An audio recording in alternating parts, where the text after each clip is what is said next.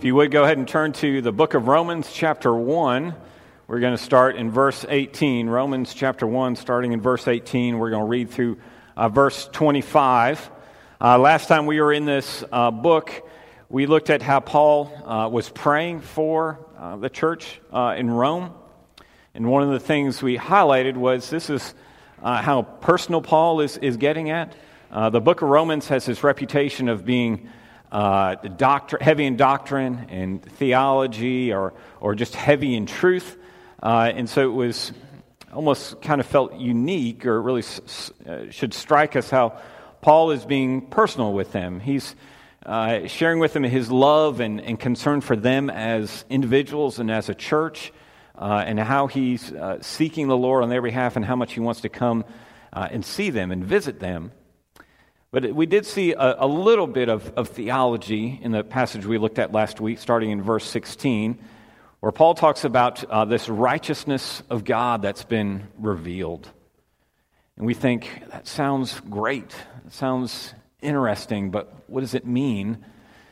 It simply put, it means that God has extended to us a right standing with Him, this righteousness, a right standing, that we can find acceptance with God through the gospel. 16 and 17 of chapter 1, really it's the main point, or the thesis that Paul is going to prove, in a sense, in this letter, this righteousness of God that's been revealed. And so when you hear that word righteousness that's ours because of Christ, think that you have a right standing with God, that you've been made right. For example, let's say you're going to college and you get a letter of an acceptance from that school. And that letter says that you are in a right standing with us. There's nothing on your record, at least your academic record, that says you shouldn't be here, or you're prohibited from being a part of this university community. That letter says you're accepted. You're in a right standing with us, so you can come and partake of all the privileges that we're extending to you. In a sense, spiritually, that's what we have in Christ. This right standing with God because of what Christ has done for us. He says, you are acceptable. You are in a right standing with me.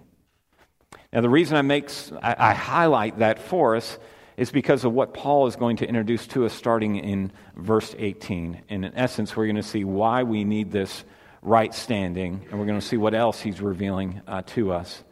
So as you're able, let's stand for the reading of God's Word, Romans chapter 1, verse 18 through 25. This is God's Word to us. The wrath of God is being revealed from heaven against all the godlessness and wickedness of people who suppress the truth by their wickedness, since what may be known about God is plain to them, because God has made it plain to them. For since the creation of the world, God's invisible qualities, His eternal power and divine nature, have been clearly seen, being understood from what has been made, so that people are without excuse. For although they knew God, they neither glorified Him as God nor gave thanks to Him, but their thinking became futile, and their foolish hearts were darkened. Although they claimed to be wise, they became fools, and exchanged the glory of the immortal God for images made to look like a mortal human being, and birds and animals and reptiles. Verse 24, therefore God gave them over in the sinful desires of their hearts to sexual immorality, for the degrading of their bodies with one another. They exchanged the truth about God for a lie, and worshipped and served created things rather than the Creator, who is forever praised. Amen. This is God's Word, and let's pray to Him. Father God, we ask that just the meditations of our hearts and the words of my mouth would be pleasing to you. In Christ's name, amen. Would you please be seated? Now, I anticipate after hearing that passage, some of you were not expecting to hear about the wrath of God this morning. And if you maybe knew that we were going to talk about the wrath of God, you're like, well, maybe I'll call this one in and not come. And I'm assuming, too, that probably not a lot of us would have these verses pinned on our refrigerators or pinned up on our mirrors where we see them all the time. It's not a subject that we often like to talk about. and to think deeply and richly on. But nevertheless, I do think this passage is profitable for us on many levels. And one of the ways I think it's helpful for us to think about the wrath of God or the anger of God is this. Because we know that God is a God of wrath and a God of anger, I think it enables us to see and take His love more seriously. That it puts His weight should be received in our lives with much more weight and much more significance because we know that He is a God who stands against certain things. Maybe think about it like this. What's the opposite of love? It's not hatred, but it's indifference. Say, for example, you have a child, and it's report card day, and they come and they give you your report card, and you read the report card, and it's miserable. I mean, there's no hedging. It's just a bad card. It's all full of D's and F's, and you don't say anything to your child about it. What's that child going to think? They're going to walk away and think, my parent doesn't care about my grades. It doesn't matter what I get. It doesn't matter what I do in school. He's not concerned about that at all. He or she is indifferent to it. They're going to get told, in a sense, that there's no love for them there.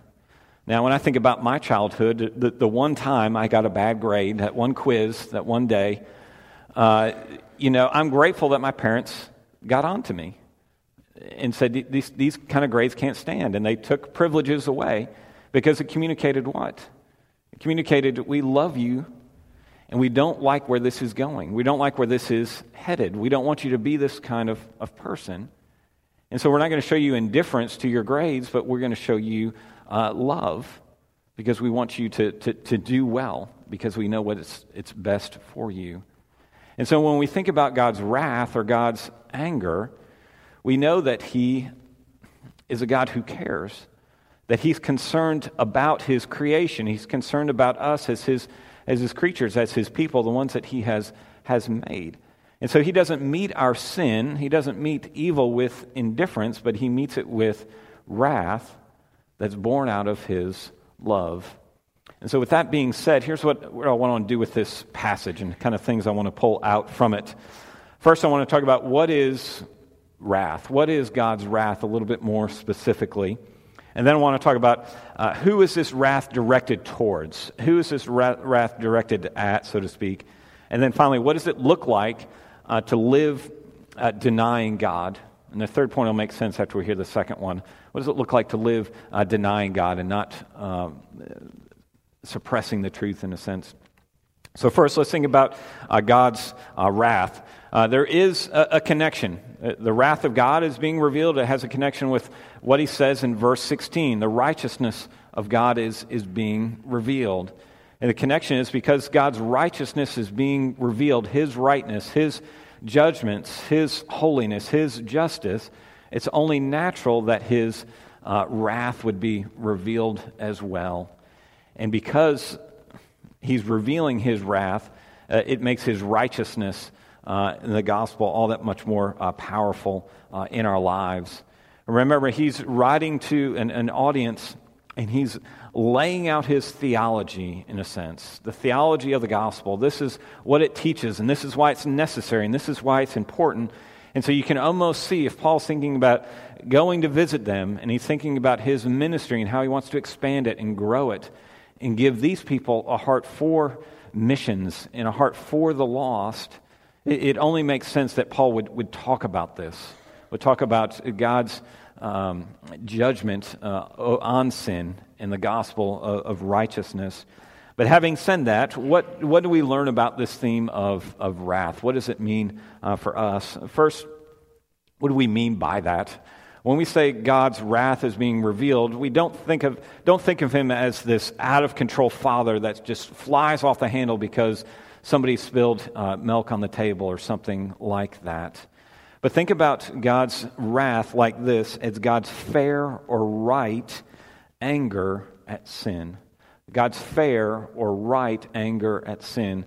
One commentator calls it the judging righteousness of God. In light of who God is, it only makes sense that he would condemn sin, that he would be against it, that he refuses to condone it. He refuses to ignore it. He refuses to be indifferent to it, but he stands against it. And that's often expressed as his wrath. Well, some will say, how can there be a God who is angry like this? It just doesn't make sense. It doesn't seem acceptable to have a God that's angry and mean. I mean, that's the God we see in the Old Testament. He's cruel, and there's all these wars and all this violence. When you get to the New Testament, it's a God of love. It's Jesus. He's a God of mercy. He dies. He's forgiving. He's turning the other cheek. How is it that we can have this God of wrath, God of anger that's just unacceptable? It just doesn't make sense. There's probably basically one place in the New Testament, or one standout place in the New Testament where it says that God is love. 1 John chapter 4. And in that context, where the author just declares God is a God of love, you have to look at the context and what has he said before that. Before that, he's talked about Jesus. He's talked about why Jesus came, and he talked about Jesus being put forth as a propitiation for our sin. And that's a big fancy word that means that Jesus had to bear the wrath or anger of God in our place. And so you can't have God's love, you can't have a discussion of God's love without a discussion of God's wrath or how God stands against evil.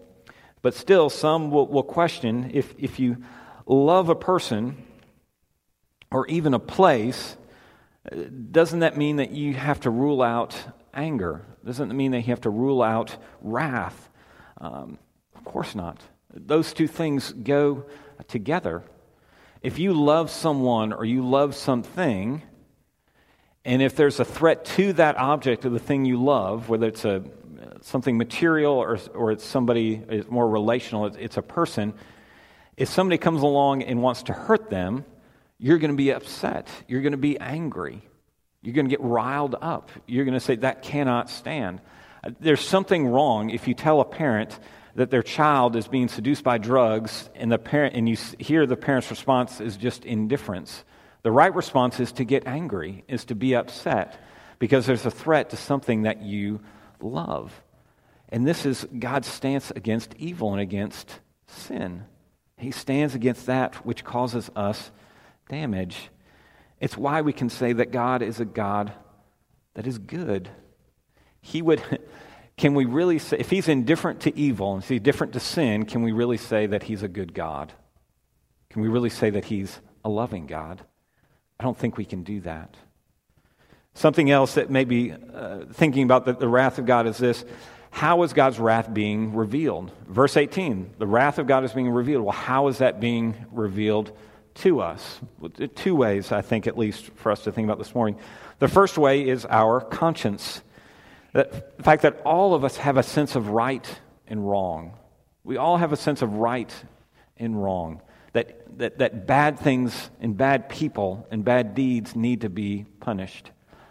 I wasn't there, but I'm pretty confident, nobody after World War II, after hearing about all the people that were killed in all these concentration camps, nobody was saying about the Nazis, it's okay, it is what it is, it happened there, let's just move on. People wanted justice. Nobody was saying after 9/11, it happened and we'll pray for the victims, but it's time just to move on. No, as a country, we cried out for what? We wanted justice. We wanted evil to be held accountable. Many of us can, I bet, remember the day when we heard that Osama bin Laden was killed. And that's significant for us because it was a sense of justice was served. All of us have this innate desire for evil to be punished. And that's how, one of the ways I think God's wrath is being revealed to us. The other way I think we understand God's wrath is being revealed to us is in the cross. You think about Jesus on the night when he was being arrested. He's in the garden. He's praying. And it's intense prayer. It's heartfelt prayer. It's, God, this is going to be really difficult. And if I don't have to do this, I don't really want to. But nevertheless, I'm going to do your will. And he submits to the will of the Father. And in one gospel, you see the soldiers coming forward to arrest him, and Peter, being the faithful disciple, pulls out a sword and he swipes off somebody's ear, and Jesus, in effect, turns to him and says, "What are you doing?" And he said something specifically. He says, "Shall I not drink the cup the Father has given me?" What's that cup? It's the cup of God's wrath. It's the cup of God's judgment. One of the ways we understand or we see that God's wrath is being revealed is when we look at the cross. That Jesus bore the anger of God. He bore the wrath of God. He bore the punishment of God. It's just that he did it in our place of his people and of his elect. Now, the next thing I want to look at in this passage is who is God's wrath directed towards, or is it directed at? Basically, it's directed at the person who should know better. Because think about what it says starting in verse 18, or in the middle or the end of 18, who suppress the truth by their wickedness, since what may be known about God is plain to them, because God has made it plain to them. For since the creation of the world, God's invisible qualities, his eternal power and divine nature, have been clearly seen, being understood from what has been made, so that people are without excuse. Who is Paul talking about? He's talking about God's wrath is directed at those who suppress the truth, those who are trying to get rid of God, those who are thinking about their lives and their how they understand life and answering the big questions of life, and they are factoring God out of the equation. They don't. He doesn't come into their calculations of what life is about and where they came from and what the problems are. And he goes on to say that the type of knowledge they should have. Paul says an understanding of God's eternal power and divine nature. In essence, the things about God, specific things about him, have been revealed in creation, in nature, in the world around us. It's woven into the fabric of our being, this understanding that God is there, that he exists, that he is real. The Puritan Stephen Charnock has this long work about this idea of how God is revealed in creation. And he says some of the things we can recognize about God from, or deduce from God, about God from creation. He says the power of God can be recognized in God creating the world out of nothing. The wisdom of God in the order, variety, and beauty of creation, the goodness of God in the provision he makes for his creatures, the eternity of God, because he must have existed before what he made, the omniscience of God, because as the creator, he must have a perfect knowledge of everything he has made, and then finally, the sufficiency of God, because he gave all creatures a beginning, and that makes their being not necessary, which God does not need them. He is not dependent on them in any way. He can live happily without him, his sufficiency. He doesn't need us, but nevertheless he does make us. And what Paul is saying, look at the world. You can observe the world. You don't have to be a PhD scholar. You don't have to read all these long books. But there's simple things that you can deduce from the world that we live in. There's simple qualities. There's a recognition that God is real, or God is there, and he's created me. I'm not alone. That there's something else or something more to what I'm experiencing now. Theologians typically call this God's general revelation.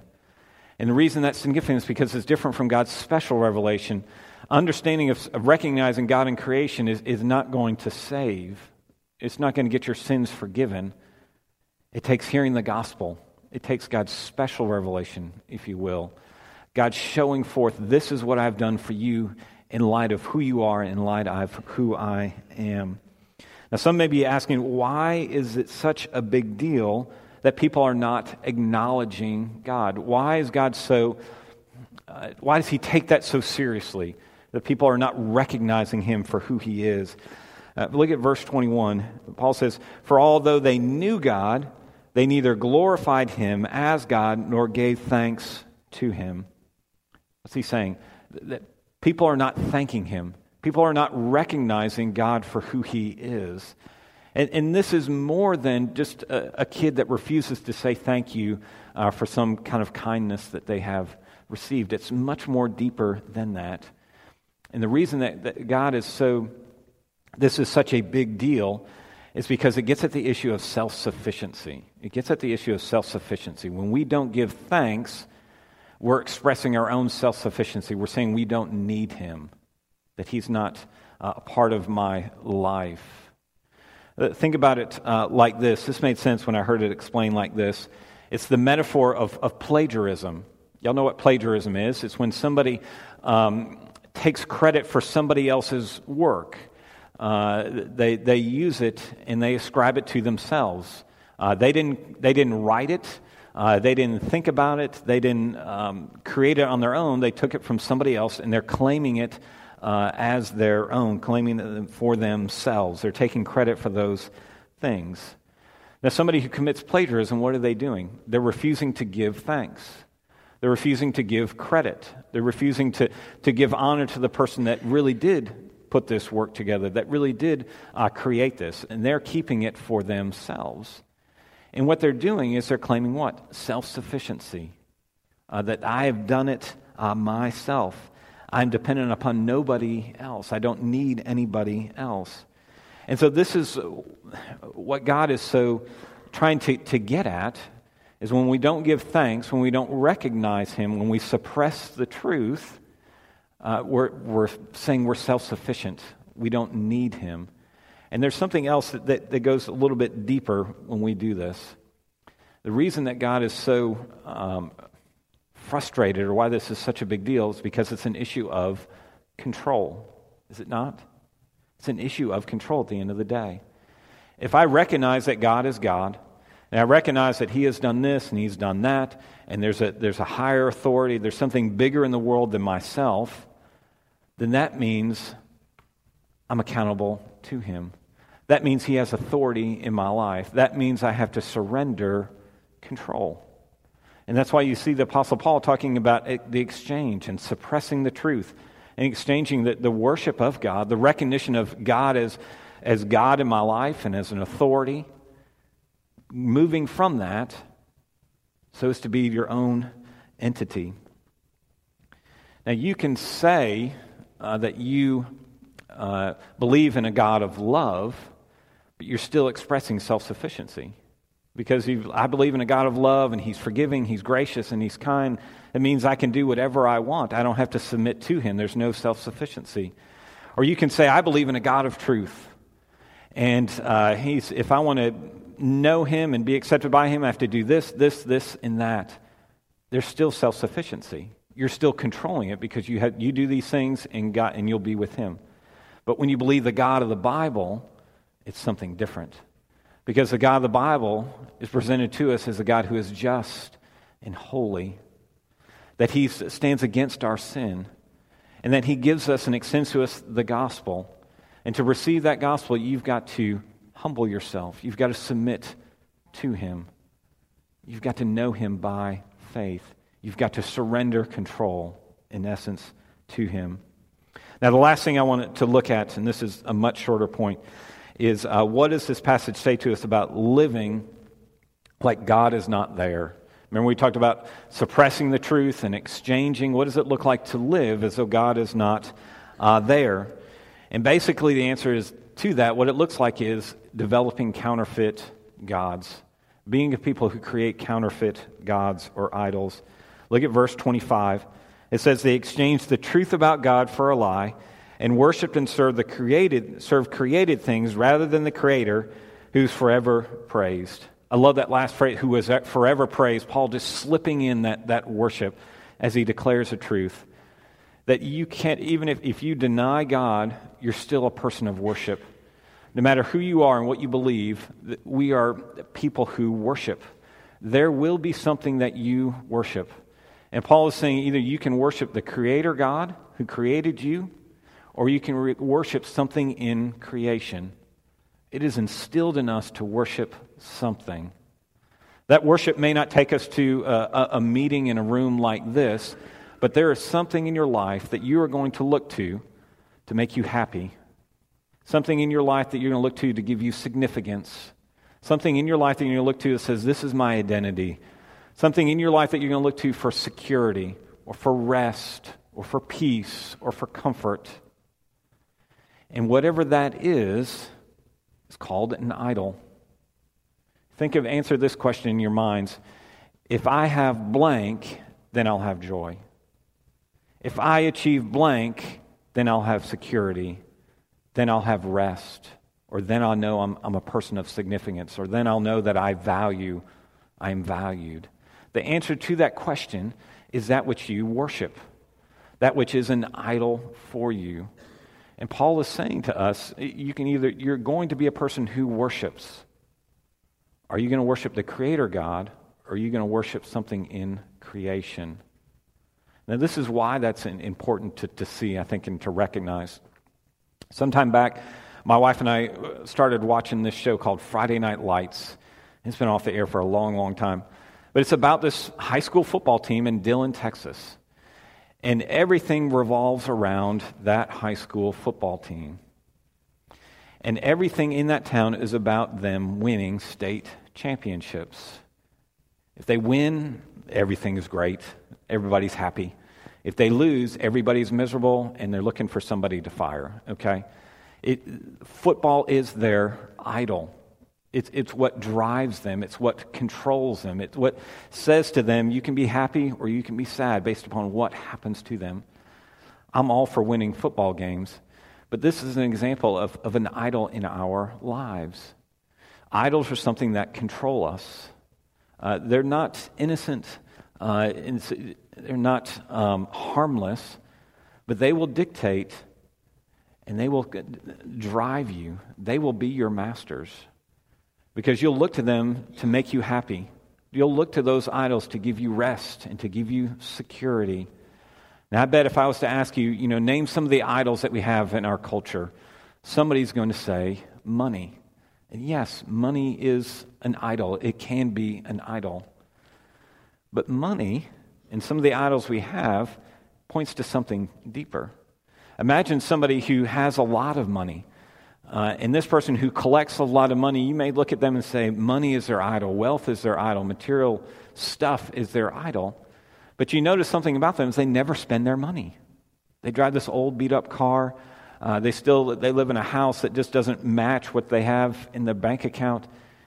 And you begin to ask, why is that? Well, yes, money is their idol, but you know what really is their idol? Security. The more money I have in the bank, the more secure I feel. That the more wealth I have, the more freedom I have, and the more comfort I'm going to have. The more ways I can deal with anything that's a threat to me. My point is, idols show us something about our hearts, show us something about our lives, show us something about who we really are and where we're looking for peace and security. And Paul is warning us in a sense. He's asking us, who are you worshiping? Are you worshiping the God of creation, or are you worshiping something in creation? And that question is an invitation for you to examine your hearts, examine your lives, to think about, well, why am I so angry? Well, maybe it's because there's an idol in your life and it's not there, and you're frustrated by that. What is it that you're serving? What is it that you're loving?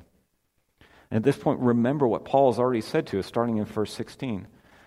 The righteousness of God has been revealed. Paul is not ashamed of this gospel. For it means to us, God saying to us, I love you and I accept you. I know you have a problem with idol worship and going after things you shouldn't, but I've given you my son, and he's died in your place, and he's borne my wrath. And it means I love you and I accept you. And I want you to come and know the richness and the beauty of worshiping me as your creator, God. Would you pray with me?